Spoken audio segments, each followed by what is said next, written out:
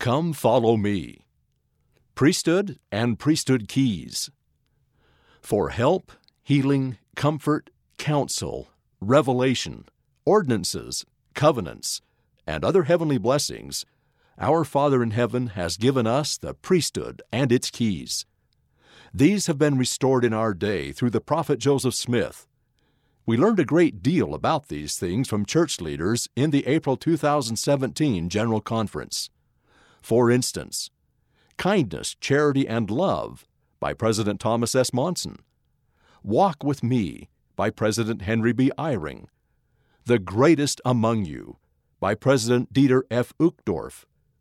Called to the Work by Elder David A. Bednar. Prepare the Way by Bishop Gerald Cassé. The Beauty of Holiness by Carol F. McConkie.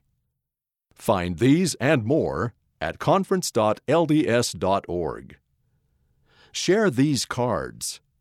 Give yourself an easy reminder to think about this month's theme. Just place these cards in your scriptures, locker, or bedroom. You can also download or share them online at youth.lds.org.